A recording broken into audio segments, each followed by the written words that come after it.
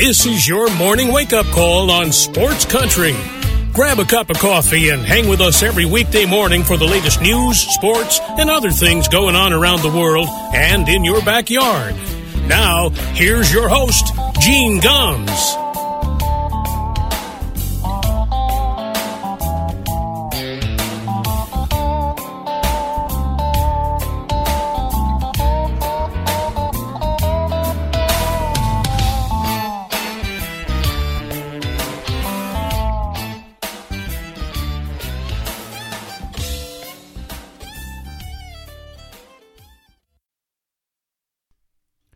Well, good morning, everybody. It is 7 minutes past 9 o'clock here in Middletown, Connecticut, the 15th day of October, 2021. Welcome to a Friday morning wake-up call here on Sports Country Radio. Appreciate you spending some time with us this morning.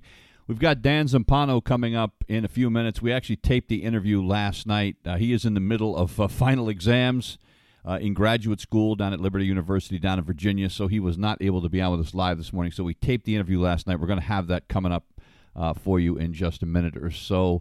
But before we get to that, of course, the big news from last night, the Los Angeles Dodgers take out the San Francisco Giants, the Giants who won the regular season title in the NL West.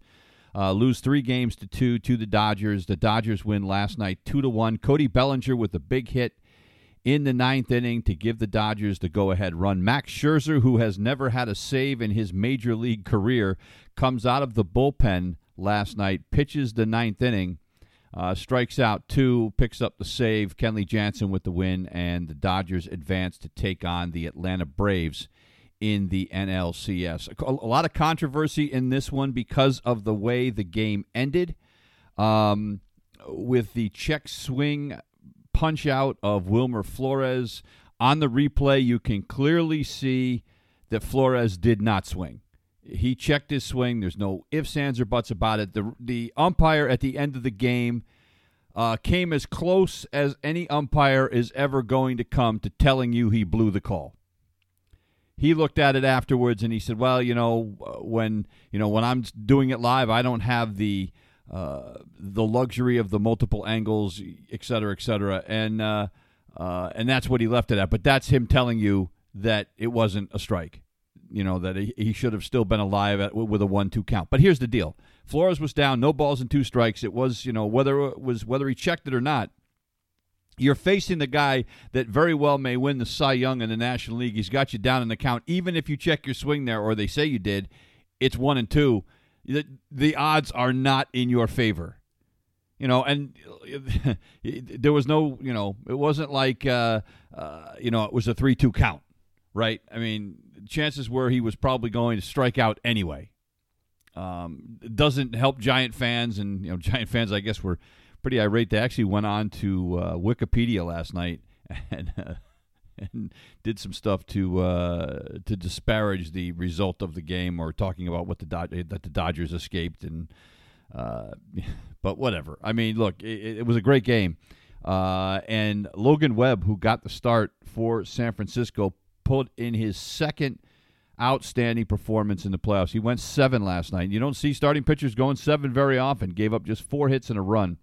Look, overall, both these teams pitched their asses off last night. Dave Roberts switched things up. Everybody thought Julio Urias was going to get the start. He decided, Dave Roberts did, to go with Corey Knebel as an opener at the last minute. So Knebel gets the start. He goes the first inning. Then he goes to Brewster Gratterall for an inning. Then they bring in Urias, who pitched 4 innings, gave up 3 hits and a run. The only run that he gave up was a home run to Darren Ruff in the 6th inning. And that was after the Dodgers had taken a 1-0 lead. In the top of the 6th, Ruff tied it up right away in the bottom with a blast to dead center field. But then after that, Blake Treinen, Kenley Jansen, and Max Scherzer. Look, the Dodgers gave up just 6 hits and a run. They struck out 13 batters. They walked nobody. And San Francisco, same thing. With in addition to Webb, they struck out 8, walked just 1, only gave up 8 hits, 2 runs. It was a well-played, well-pitched game. It was a fitting end to this series. Am I surprised the Dodgers won? No, not really. Look, there was one game that separated these two teams all season, and everybody kept expecting the Giants to fall flat on their faces because they were, without a doubt, the story of the season this year. Without a doubt, Gabe Kapler, their manager, wins Manager of the Year in the National League, and rightly so.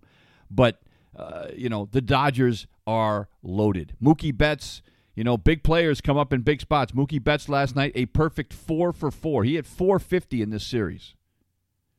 So Mookie came up big. They had to overcome an error by Turner in the ninth inning. Turner was the happiest guy in America that they punched out Wilmer Flores last night because it took him off the hook. But just a well-played game, a great series, and I expect the Dodgers to buzzsaw their way through the Atlanta Braves. The Dodgers won the regular season series with Atlanta 4-2. The Dodgers they're better. They're just better. You look at the starting rotation with Scherzer, and, even without Clayton Kershaw, they've still got Walker Buehler and Urias, and then they can go to that opener situation for Game 4. They're just stacked. There's no other way to put it. And look, Atlanta's rotation isn't bad. Max Fried had a nice season for them. Ian Anderson pitched very well this year. He pitched well in the postseason as well. Charlie Morton, look, he's an up-and-down kind of guy, but during the regular season, he won 14 games and had an ERA in the mid-3s. So, they'll be able to hold their own. I just think this Dodger team has too much. And, of course, the Red Sox and the Houston Astros begin their series in the ALCS tonight, 8 o'clock on Fox. It's hard for me to pick the Red Sox to win this series. My heart really wants them to win this. My head says they don't have a prayer. They have decided that Chris Sale will get the start in Game 1. That surprises me a little bit, especially considering Sale has not been great in the postseason. Wasn't great. Look, he pitched a couple of decent games down the stretch, but it was against the Baltimore Orioles. So it's kind of hard to get too excited about that. Right now, he's a 2-pitch pitcher. He's got the slider and the fastball. He has no command over that changeup, and I'm really nervous about this. There are no gaps in that Houston Astros lineup. They are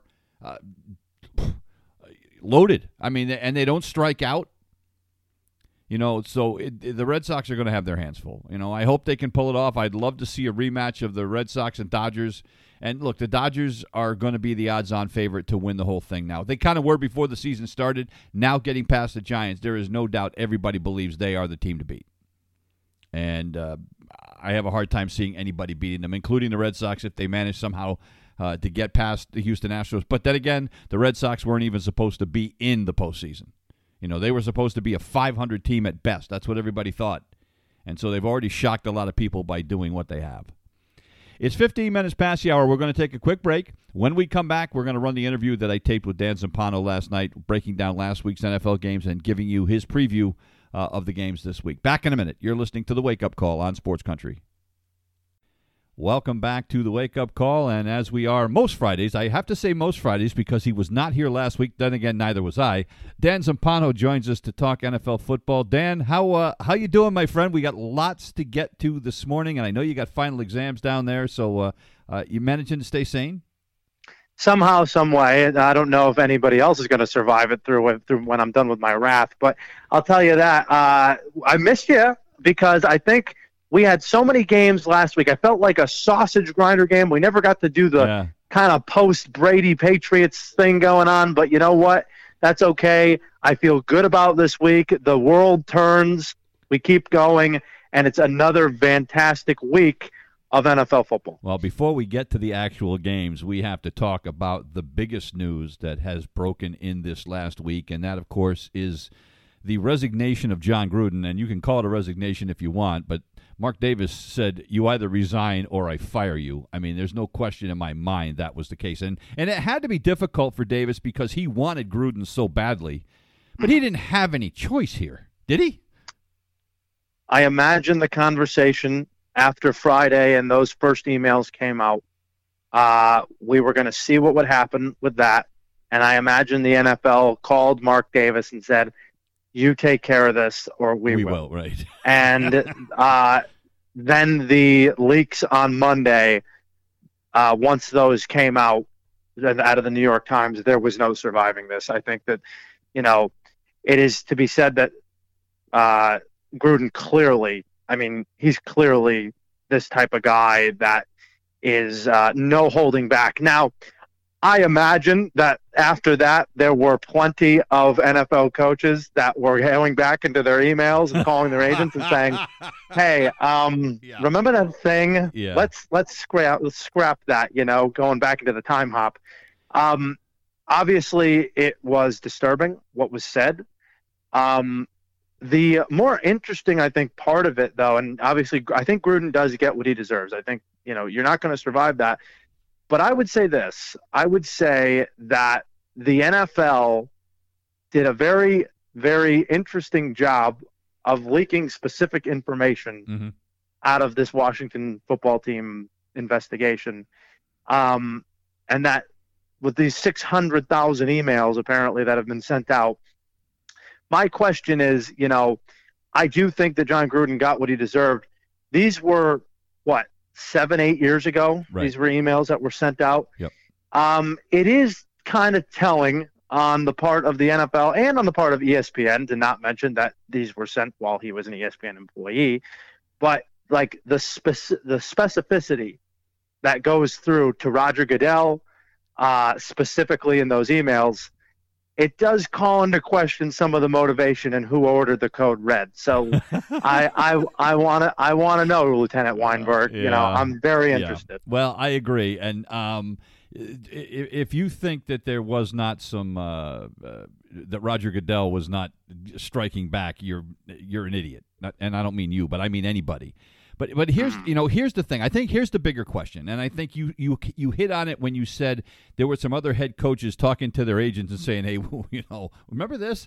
Well, and here's the problem.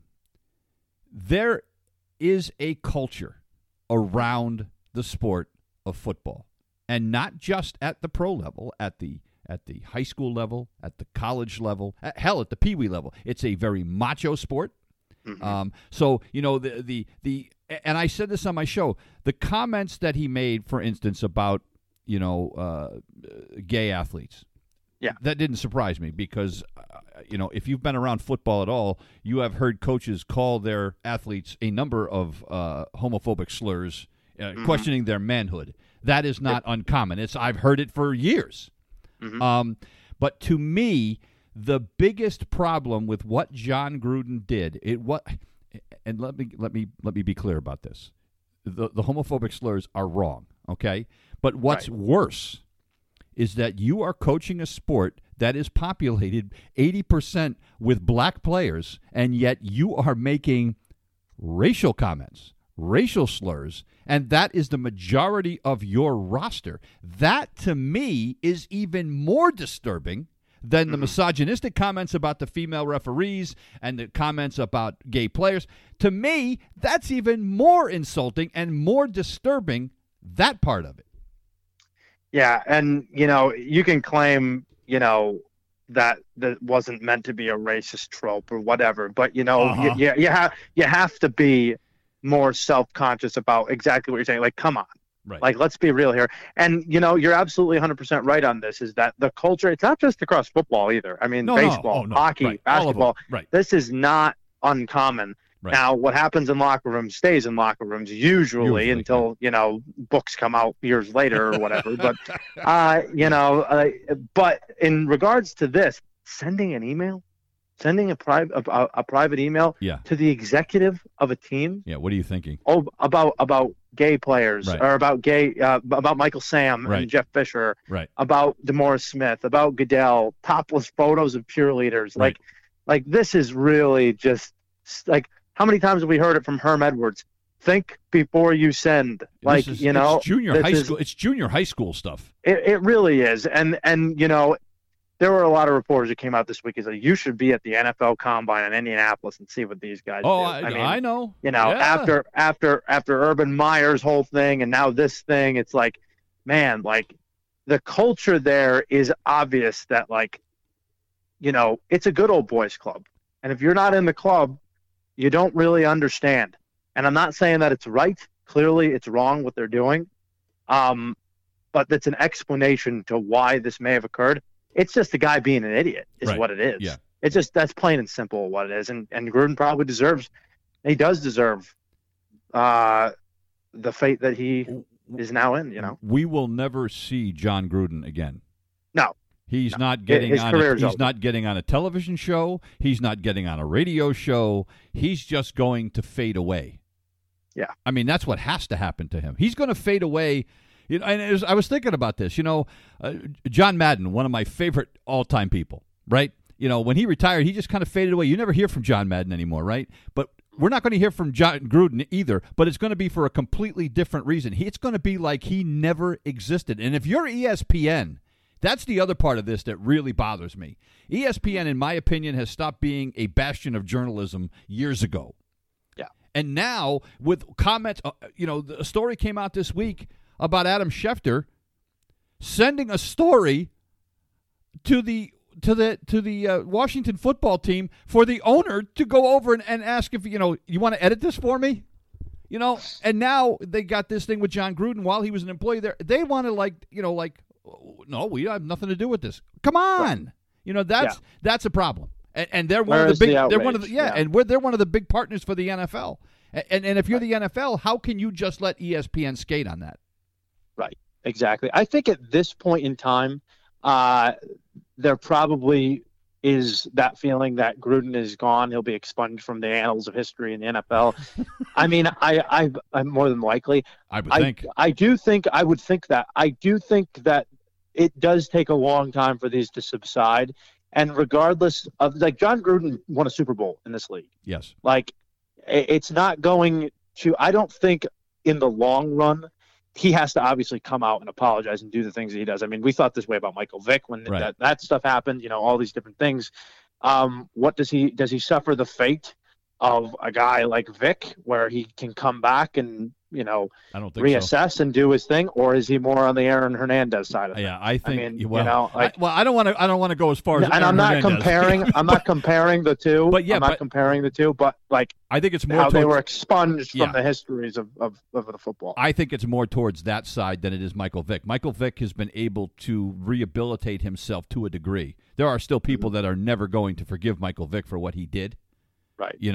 But it's going to be really hard. And I'm a person that believes in second chances, okay? Yeah. But it's hard for me to see a route for anybody being willing to, because it wasn't just like one mistake, right, with Gruden. It wasn't just one thing.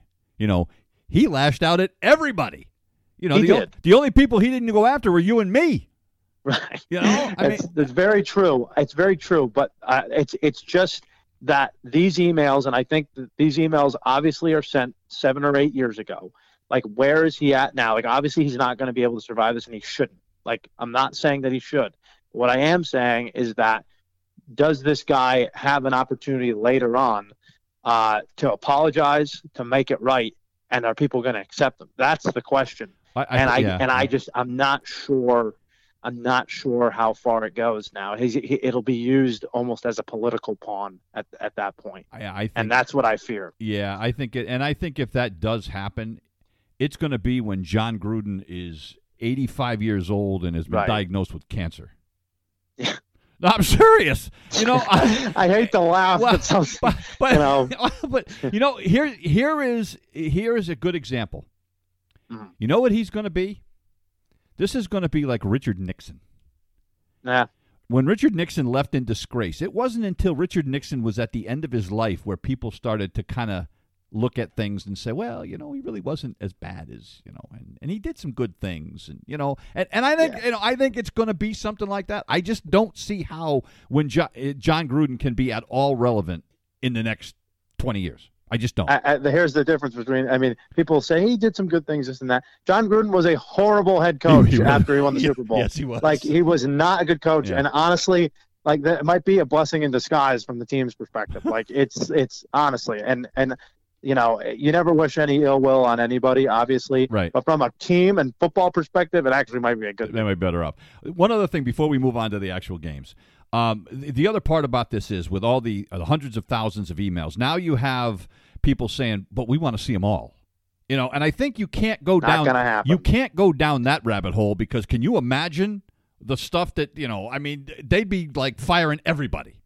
I would love to go down that rabbit hole. Wow. I think that would be great. I want the tab. Bring me the National Enquirer of the NFL, please. Like, let's get it all out. Why in 600,000 emails is only emails with John Gruden involved? Well, yeah. Like, that's what I want to know. Okay, but here's there's the thing. 600,000 emails here between the Washington football team.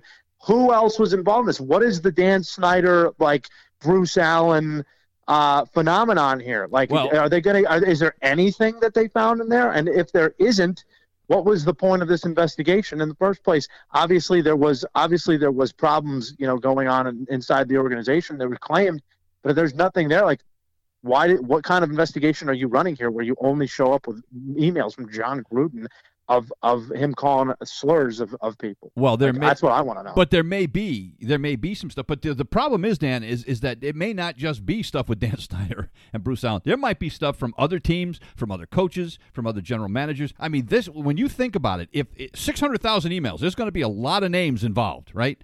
And you could go down through all those, and before you know it, we could have carnage in the NFL. It wouldn't be, and that's, I think, part of the problem the NFL has to deal with here is that, you don't want to dismantle your league. I know this is the most powerful sports league outside of maybe, the English Premier League. It's the most powerful professional sports league in the world. Mm-hmm. How far do you go in risking the integrity of your league with this? I think you're risking the integrity of the league by not releasing them. Yeah? It's because it's showing the public that this is some type of move by the commissioner of the league in response to these emails specifically against Gruden. Is this the Richard Nixon, like the blank tapes and the recording session? This is what it seems like. I mean, Where's Deep Throat on this? I'm waiting for the shoe to drop. And by the way, so there's wrongs going on in these emails. So that means that they shouldn't be released, and that you don't think that there's other NFL coaches and executives out there that want a piece of the NFL? Like, it's the transparency hypocrisy that plagues the league office, and it's nauseating at times, and it's just the way it is. Here's the thing: we're not going to get to the bottom of this anytime soon. We're not. I don't think they're going to release the emails. It's going to be. I would be willing to bet you at some point somebody's going to file a lawsuit to try to get them. Oh yeah, absolutely. I mean, I don't know what the lawsuit would be. I mean, I don't either.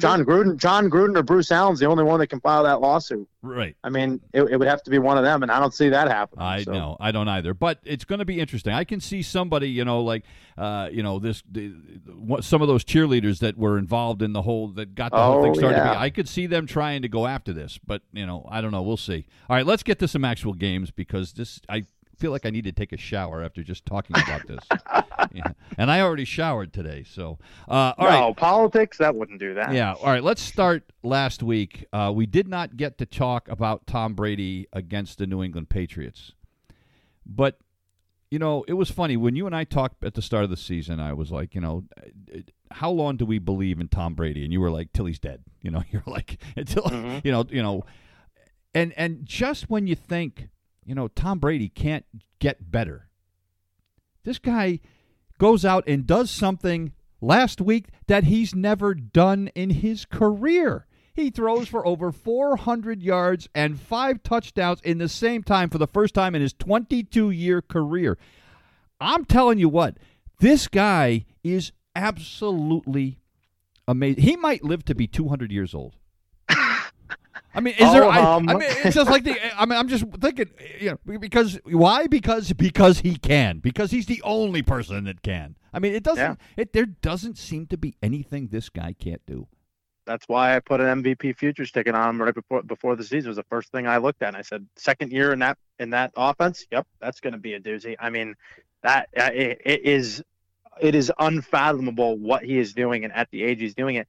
But at this point, I'm really not surprised. Yeah, I really think that what he has done has just transformed the way we look at athletes playing football into like the twilight of their careers. Like the twilight is now going to be late 30s, early 40s. Right. He's going to push those boundaries maybe to early 40s, mid 40s. Like that's really what it's going to come down to. And the Bucs have been really, really good, obviously, for this entire season. the game against the Patriots, obviously that was a classic and it was a Belichick mastermind, but still at the end, Brady was able to sneak out with it. And I think what happened was, I think he was so relieved after that game and just having it being over that he just played so loose against Miami and just throttled them. I mean, you want to see you can drown a dolphin. He did it. Like, that's exactly what he did. I mean, it's crazy. Antonio Brown has been unbelievable. That was the other guy I was going to talk about. Antonio Brown, this is a guy that, he's 33 years old. A lot of times 33-year-old receivers are kind of towards the end of their career. And, I mean, what a game he had last week. I mean, it's incredible. I mean, 10 different people caught passes last week. Yeah. That team, to me, is still the best team in the NFC. I don't think it's a question. Yeah, and you go back to week 1 and you go, how the hell did that happen? I mean, when you look at what they've done since, I still don't understand it. And what the other part of this is I don't care who the quarterback of the Dolphins is. I don't care whether it's Jacoby Brissett. I don't care whether it's Tua. I don't care who it is. The Dolphins are not a good football team. No. No, they're not. They have major issues. Oh, major. I mean, talk about a team. They might be the team that has regressed the most from last season. They showed some promise last year at times.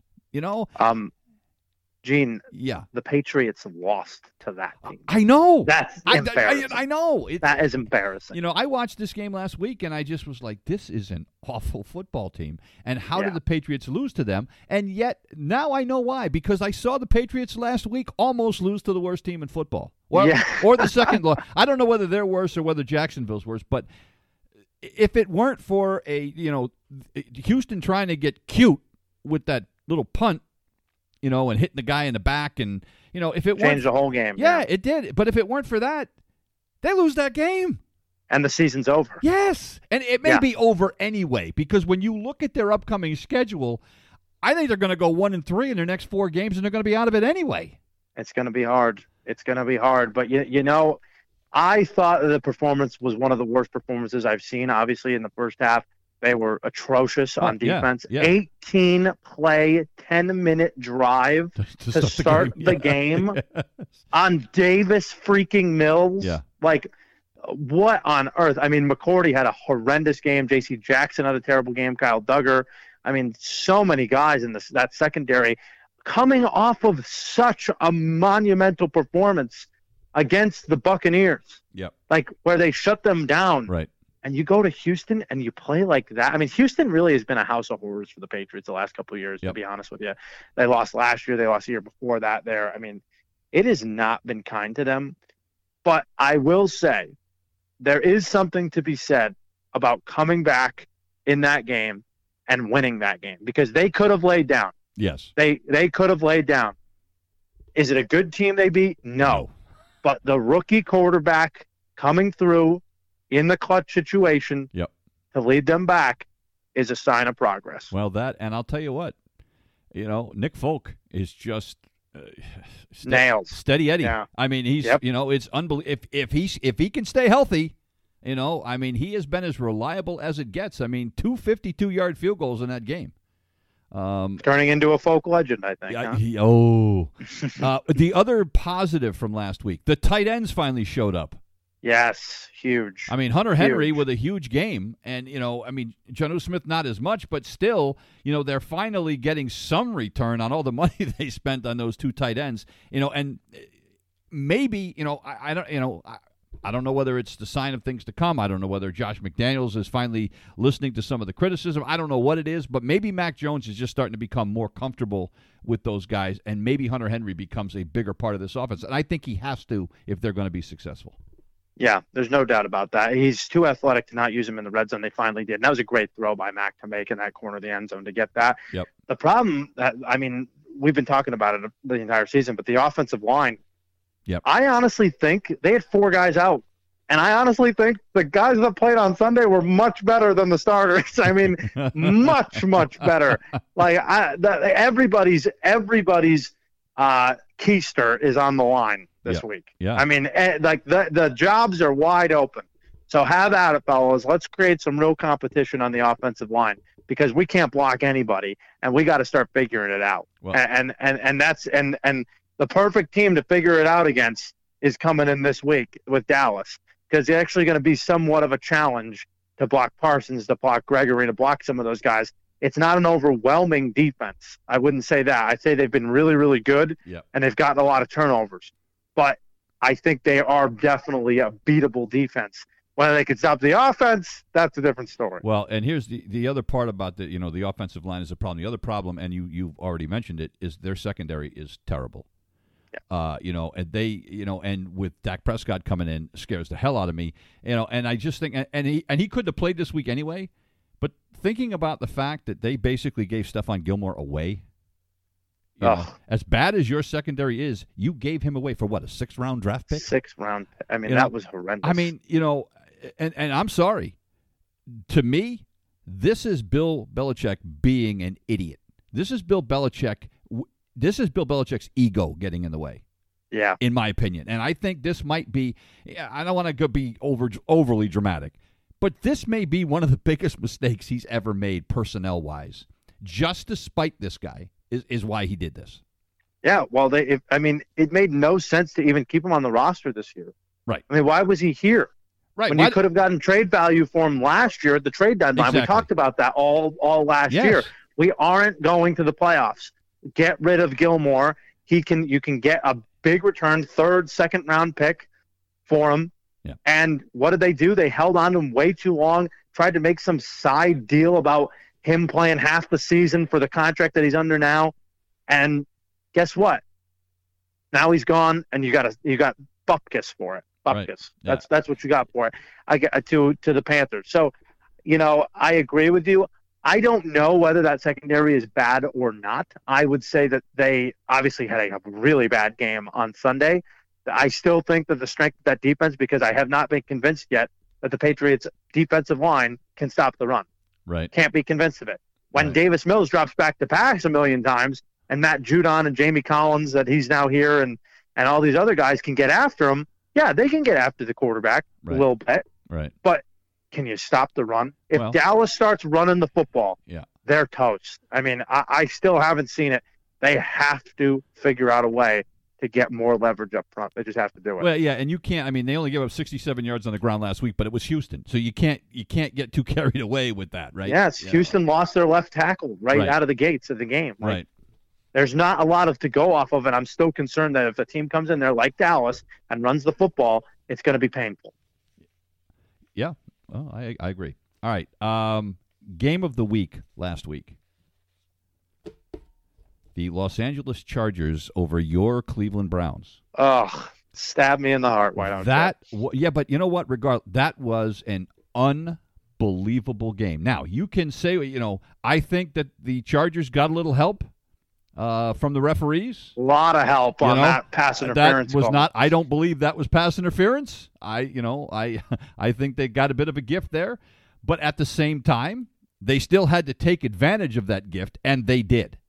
And I'm telling you what, Herbert was unreal. I mean, he essentially, 400 yards, 4 touchdowns, no interceptions. I mean, Baker Mayfield had a good game himself and got beat. The most impressive part of it, 23 minutes of ball control for the Chargers. Yeah. They put up 47 points. Yeah. I mean, that's insane. And that's Mahomes level stuff. Yep. Like, that really is. And, I mean, the guy is unbelievable. Every time the Browns would march their way down the field, run the football on the Chargers. Chargers can't stop the run to save their lives. We know that. Yep. But the every time they did it, Herbert right back at you, like in a couple of plays. It didn't matter. And where it counted was down the stretch in the fourth quarter. And how many times have we said this? I think not only the play calling of Kevin Stefanski kind of went by the wayside in the fourth quarter, but Baker Mayfield has been horrendous in the fourth quarter. I mean, horrendous. He just can't. I don't know what it is. That arm is getting a little sore. It's not your throwing arm, so I'm not really sure what the problem is here. But like running the draw play on 3rd and 9, when you're gonna give the ball back to this after they missed an extra point, and gave you the game. Right. Like, you're gonna give the ball back to this guy. Like, what are we doing there, Stefanski? Like, it was a house of horrors for the Browns in that last 5 minutes of that game. And credit the Chargers, man. They did what they had to do. They did what they had to do. And as I said last week and 2 weeks ago when I told you, I said, I think they're the best team in the AFC West.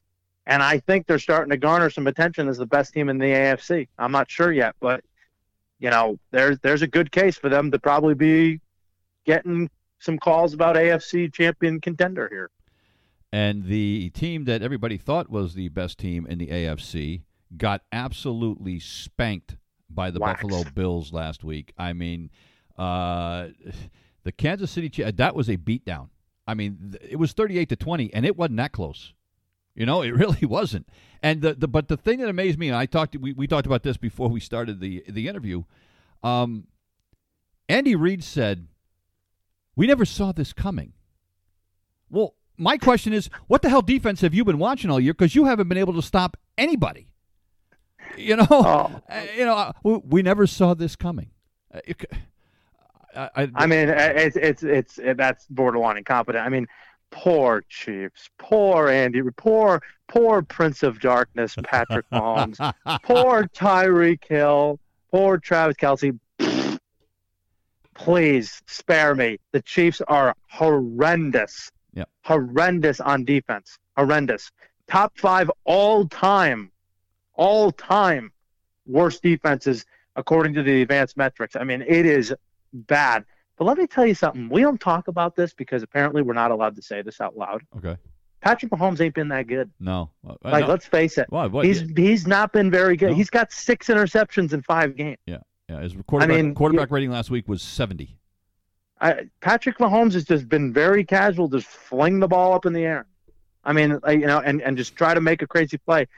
He is very impatient right now, and teams have figured out, hey, double Hill, and then worry about everybody else. Right. Like, that's it. That's the game plan, because they're just going to try these smoke and mirror plays and, do all their weird formations at the goal line, and it's always a shovel pass and this and that and the other. Guess what? Josh Allen just ran your face through. Well, so what are you going to do about that? Well, your defense, your offense just got dominated by the Bills' defense because you're predictable. Like, at this point, if it's just about speed and it's just about talent and there's no scheme involved here, and obviously there's scheme involved, it's Andy Reid, but the scheme is, oversaturated flash, then you're not going to win football games that way. Right. And it's been proven that, guess what? The league's a lot better than it was when the Patriots were the only team you had to worry about. I've been a critic of Josh Allen because I don't think he's a very efficient quarterback. And, you look at his quarterback rating from last week, it was great, but he wasn't very efficient throwing the football in this game either. He was 15 of 26. It's not anything to write home about, but he threw for 315 yards. He also ran for 15. He had a run of the game, that hurdle that he had. And he looked like Jordan out there. Yeah, I mean, 3 touchdowns. He didn't throw any interceptions, but he hasn't. His efficiency isn't what you would expect. But, man, I'll tell you what, the big plays that he is able to get time after time after time is just it's amazing. I mean, so, we thought this Bills team might take a step back. I'm not so sure about that anymore, Dan. I think they might have taken a step forward, to be quite honest with you. I mean, they're not going sideways. They're not going backwards. There's only one way to go. I mean, it's the point now. I think Brian Daboll, the offensive coordinator, has been fantastic at calling plays. I would say this. I think Josh Allen has been great. Again, you're right. I don't think the metrics really are telling us that he's like MVP level, but he's been very, very good. Right. I would say sneakily that the Bills have actually been running the football a little bit better than in previous years. And adding that dimension to it is going to make it really hard, and a lot of pressure is going to be put on because Allen is so good with his feet. Right. But like Zach Moss, getting the ball to him a lot more. I think that's been really key to their success as well. So, and the defense of the Bills is killing everybody. I mean, if you want to talk about top 5 worst defenses of all time, I think the Bills are in like the top 6 defenses of all time through the first 5 weeks of the game. Really? For our first 5 weeks of the year. They have been ridiculous. By a mile, they are the best defense in football. So this team is gelling. They're gelling. Can they keep it going throughout the whole rest of the season? We're going to find out.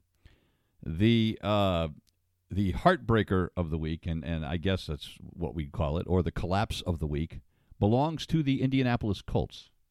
A 22-3 lead with 3 minutes to go in the third quarter, and you lose. Remind you of someone? All I could think of was the Detroit Lions. I was thinking about the Falcons a couple of Super Bowls ago. Yeah, that too, but that was even worse, I guess. But yeah. Here's the thing. It was like Lamar Jackson all of a sudden said, "Oh, I guess I better start playing a little bit," and he just took the game over in the end of the third quarter, beginning of the fourth, and that was it. Game was over. I mean, he ends up throwing for 442 yards and 4 touchdowns. Right now, he's got to be the leader in the clubhouse for MVP.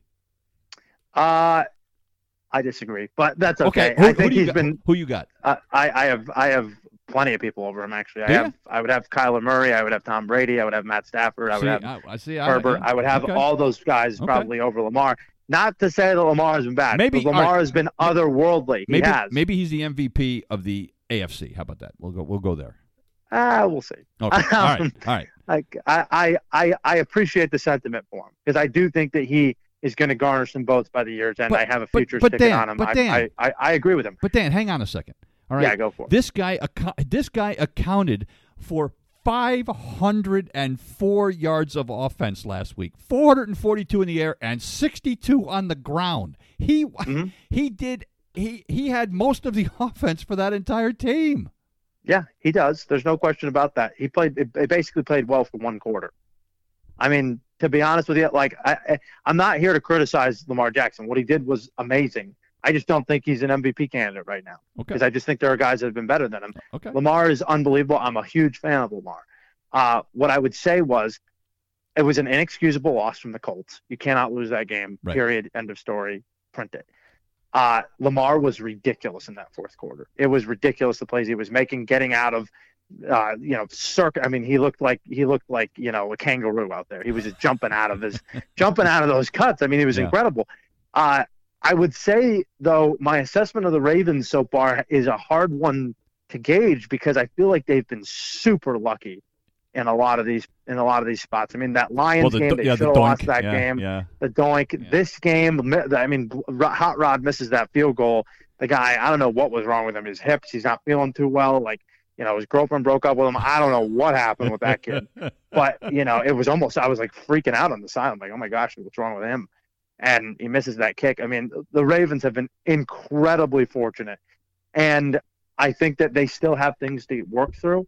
But listen, you win in the NFL, no matter how you get it done, you don't ask questions, you move on. Right. Like, that's the way it is. And if Lamar's going to be like that, and if they get healthy and get more receiving core, that's another team that's like very, very dangerous. Very, very dangerous. At any point, can they make that next step is the question.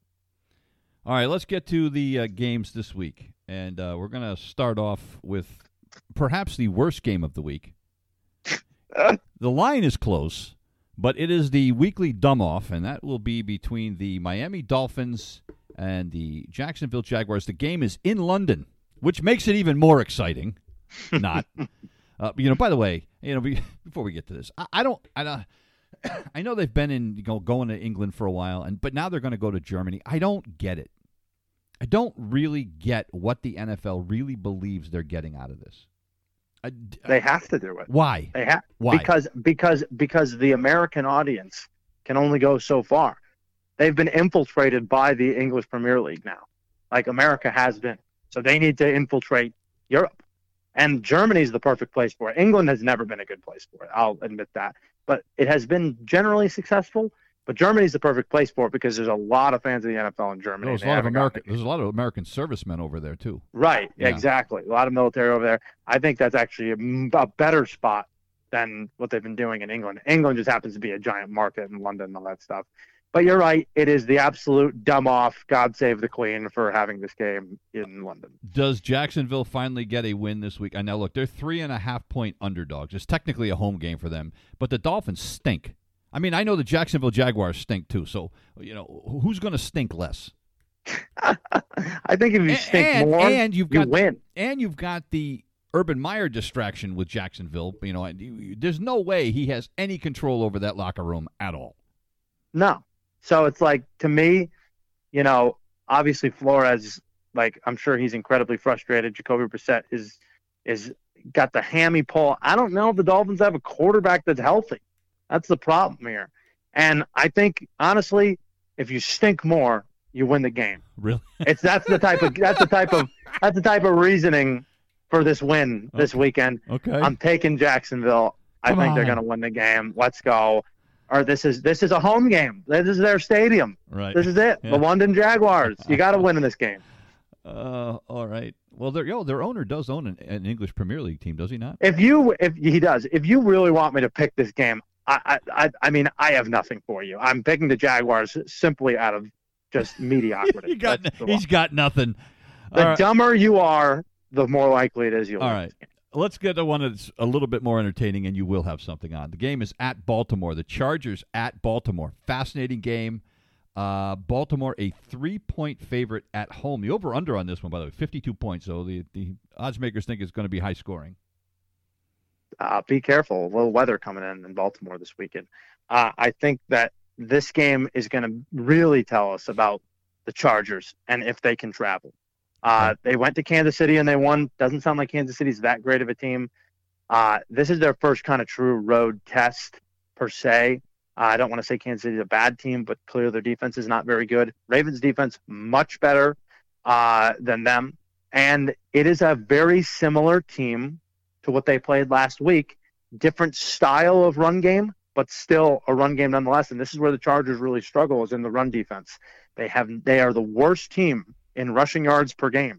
They're giving up 5.3 yards per game on the ground, per carry on the ground. Very, very bad and very concerning.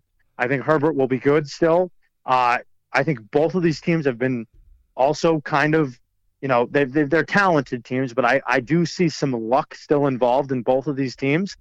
I just like the Ravens at home. I think the Ravens coming back home, getting that win. It's a short week for them, which could be a little bit dangerous, but I still think the Ravens match up better against the Chargers. And I think that's the reason that they'll come through. I think Lamar will have a very big day in this game. Yeah, I think I agree with you. The thing with the Chargers, too, they've won 3 of the last 4 games in Kansas City. So they play well in Arrowhead anyway. So, so I think I think it's hard to read too much. It's a good litmus test for them. We'll see how good they are. All right, this is an interesting game. Minnesota Vikings are at Carolina. Carolina is a 1-point favorite at home. Minnesota is a team that I think has underperformed. I thought, they've struggled more offensively than I thought they would. Yeah, no doubt. I think that this is a team that is very hot and cold. They've been very volatile. The first couple of weeks they lost on very, very dramatic ways, and their offense played really, really well the first couple of weeks. And the last 2 weeks, they have just gone dark. They're off the grid offensively. Right. And a lot of that has to do with Dalvin Cook's injury and, some of that. But, the Browns really just shut them down 2 weeks ago. And then last week, you almost lose. Talk about another fantastic Lions loss. It was just amazing.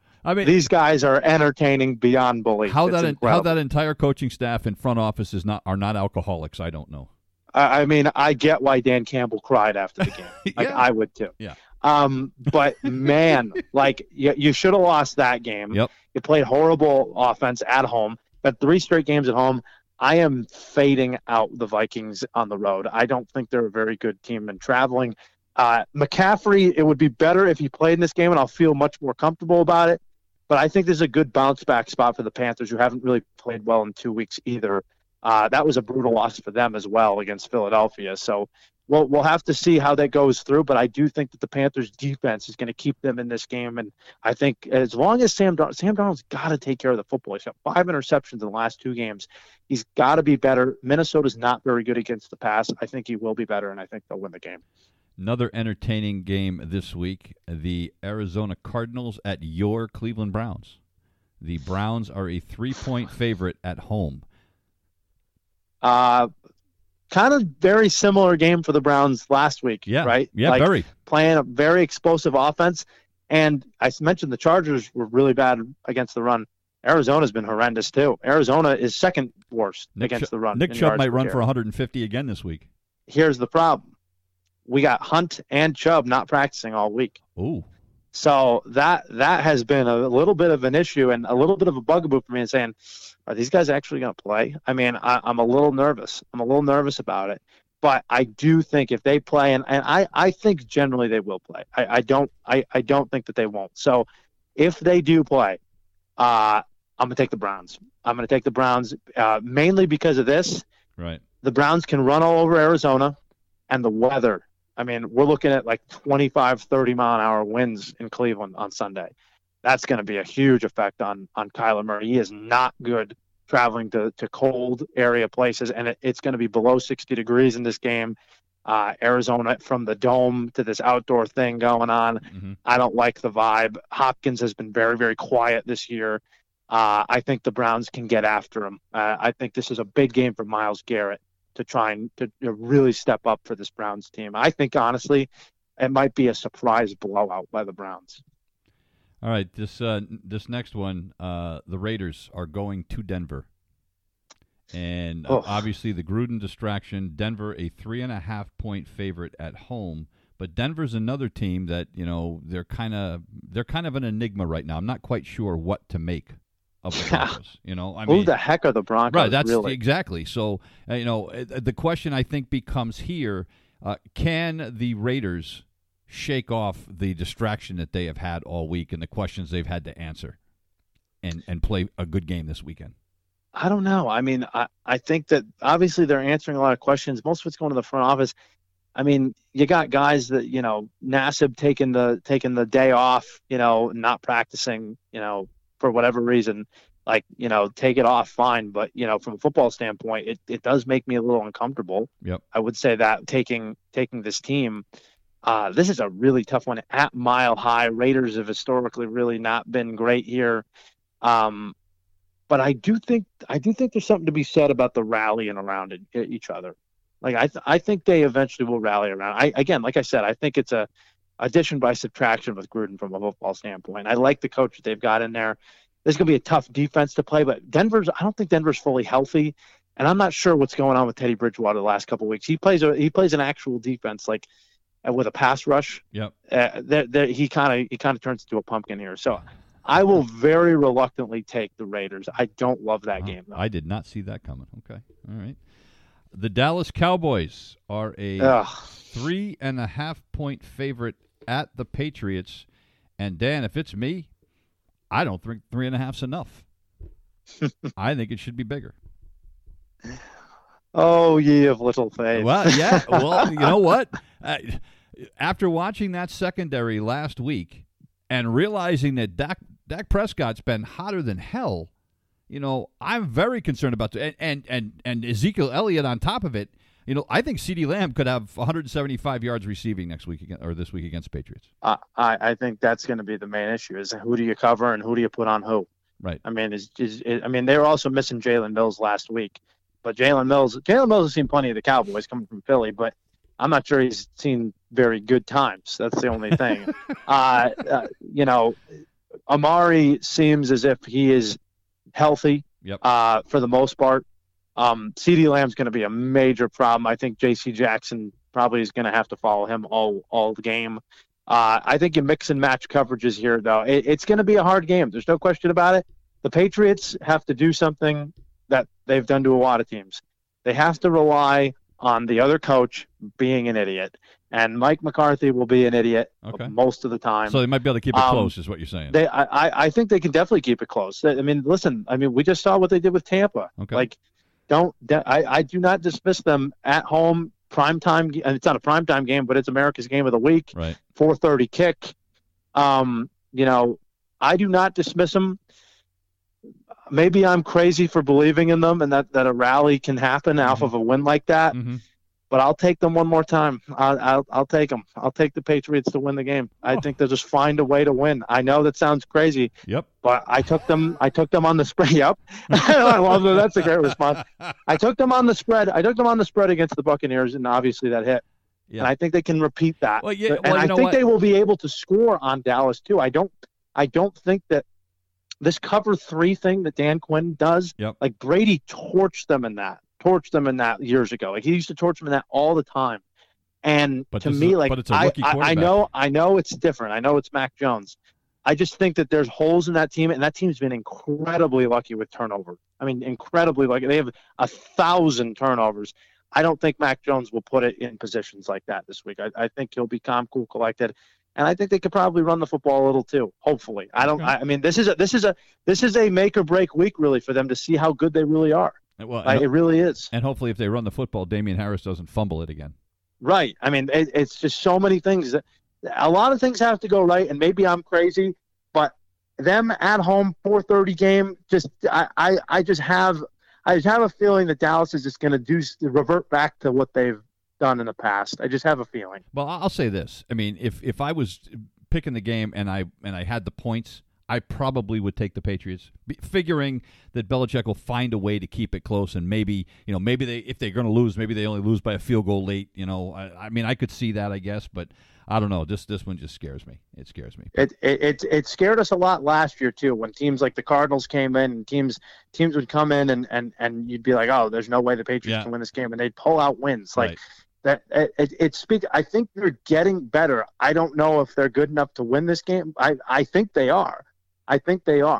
But it's going to be very, very tough. And I think I just trust them to not do the stupid things more than I trust Dallas. Okay. All right. Fair enough.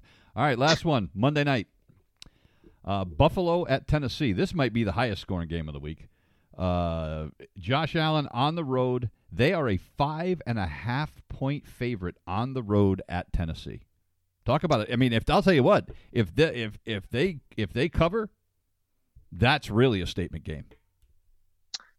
Bills. That's it. Like, they're going to win this game. There's no. I mean, Titans. I do not see the Titans being able to hang in. This is that revenge game from last year, of that weird Tuesday night game on COVID. Like, Bills are rolling. Bills are the best team in football. Like, there's no question about it. Titans defense is Swiss cheese. I mean, it's terrible. So it's terrible. I don't give the Titans any chance. Dan with the deep analysis on this one. Yeah. One word. Bills. Yes. My friend, it has been great to have you back on once again, and hopefully we'll be able to do this every Friday. We are going to be moving the studios at some point during the season, but we'll try to figure out a way to keep this thing going. And I hope you'd have a better week picking games than you did last week. Me blanking too. Because you don't need that on top of the finals. It's probably got you heading to the liquor cabinet. Oh, I've gone to the counter a time or two. There's no question about that. Just don't tell the powers that be. That's all. All right, my friend. Good luck this week, and we'll look forward to talking to you next week. God bless, Gene. Take care. Dan Zampano here on Sports Country Radio.